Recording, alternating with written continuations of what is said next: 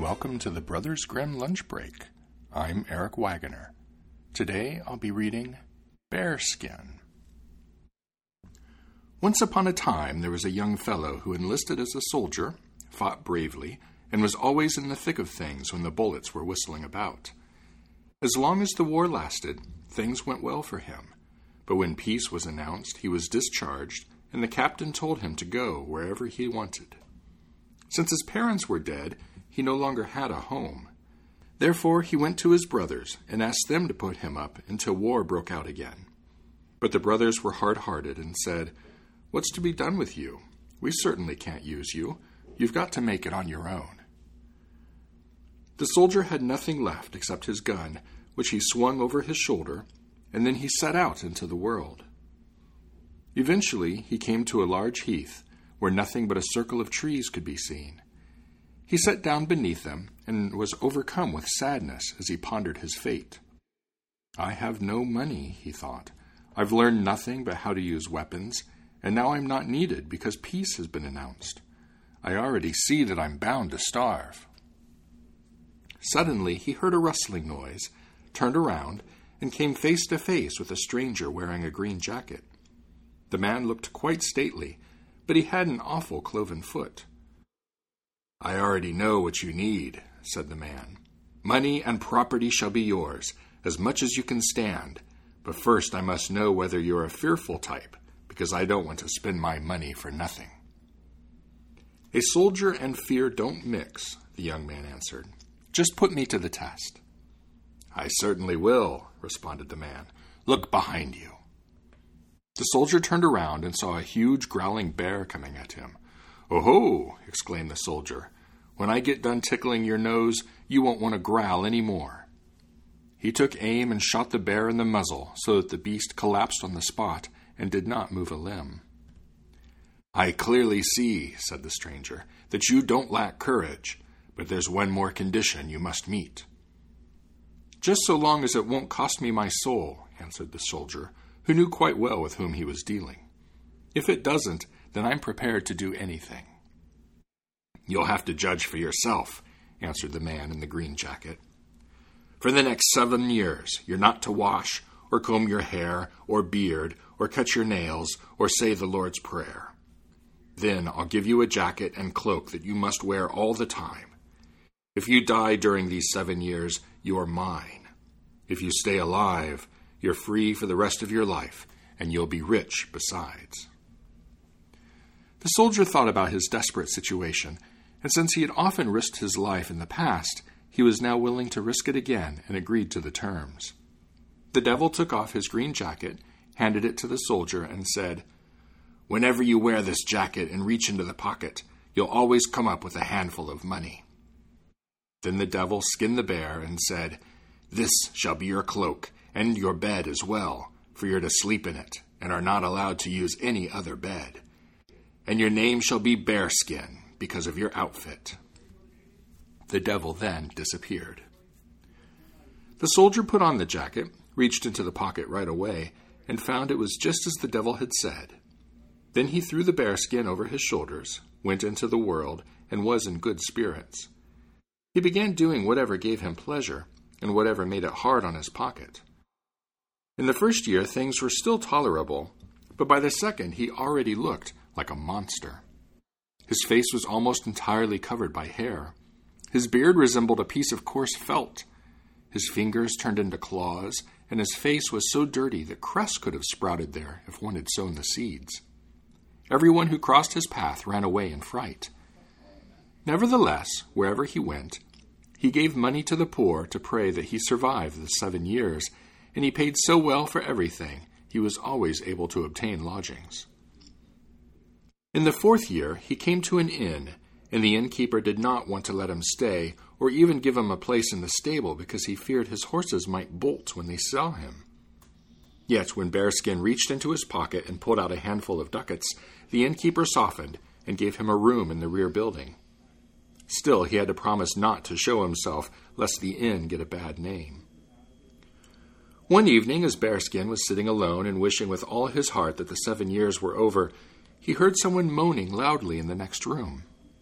Since he was a compassionate person, he opened the door of the room and saw an old man weeping uncontrollably and wringing his hands above his head. Bearskin stepped closer, but the man jumped up and wanted to run away. Yet, when he heard a human voice, he was persuaded to stay, and Bearskin used kind words to get him to reveal the cause of all his troubles. The old man told him that his fortune had declined little by little until he had become so poor that he and his daughters had reached the brink of starvation. Now he could not even pay the innkeeper and was to be put in prison. "If that's all there is to your troubles," said Bearskin, "I've got plenty of money to help." He summoned the innkeeper, paid him, and put a pouch full of gold into the pocket of the unfortunate man. When the old man saw that all his worries were gone, he did not know how to express his gratitude. "Come with me," he said to Bearskin. "My daughters are remarkably beautiful. I want you to choose one of them for your wife. When she hears what you've done for me, she won't refuse. Of course, you look a bit strange, but she'll get you back into shape before you know it." Bearskin was delighted by the thought of this, and he went along. When the oldest daughter caught sight of him, she was so terribly frightened that she let out a shriek and ran away. Although the second remained there and examined him from head to foot, she said, "How can I marry a man who no longer resembles a human being? I'd rather have the shaved bear that passed through here on show and was taught to act like a man. At least it was wearing a hussar's uniform and white gloves. If it were just a question of ugliness, I could get used to him." But the youngest daughter said, "He must be a good man to have helped you out of your trouble. If you've promised him a bride in return, then your word must be kept." It was a shame that Bearskin's face was covered with dirt and hair. Otherwise, one could have seen how his heart leapt for joy when he heard those words. He took a ring from his finger, broke it in two, and gave her one half, while he kept the other half for himself. In her half he wrote his name, and in his half her name, and he asked her to take good care of it.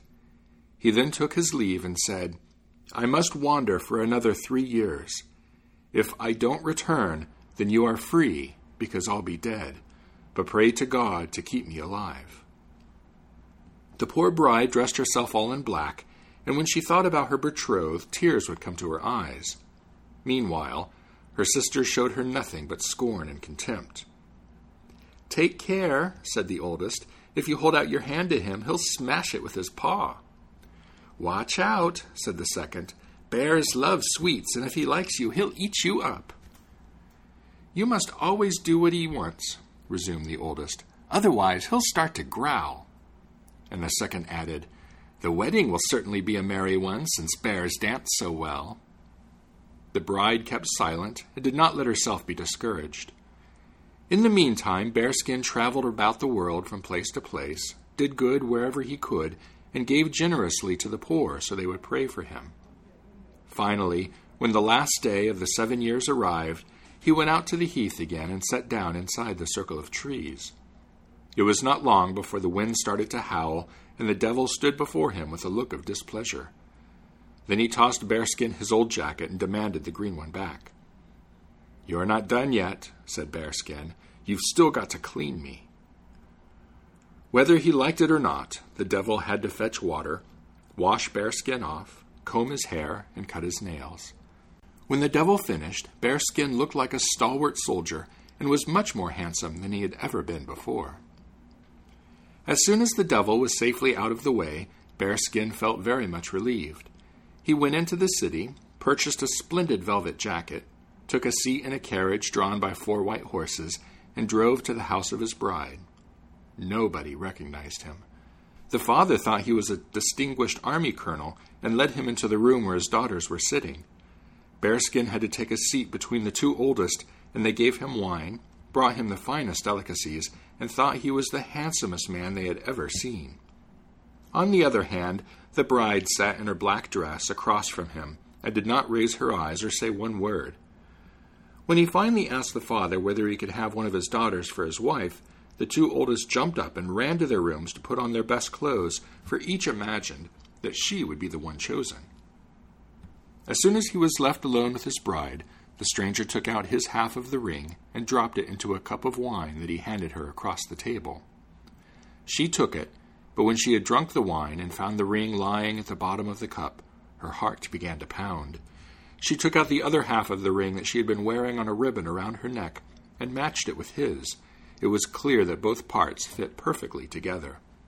Then he said, "I'm your betrothed, whom you last saw as Bearskin.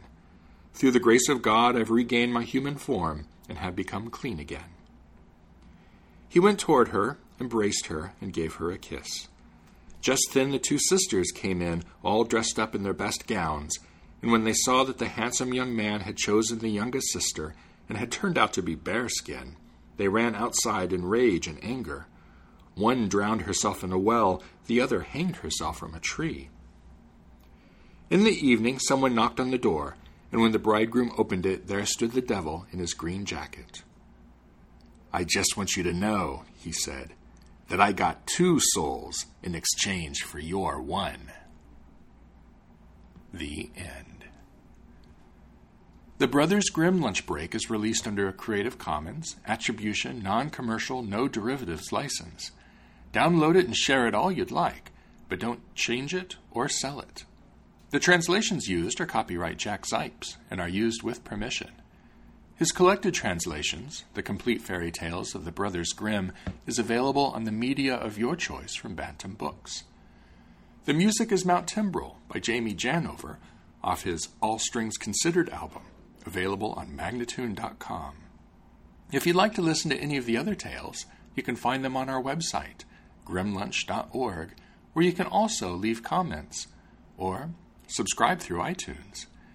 And if you're in iTunes, would you mind leaving a review or clicking on stars to give this podcast a rating? It helps other people find the tales, and I'd really appreciate it. Thank you for listening.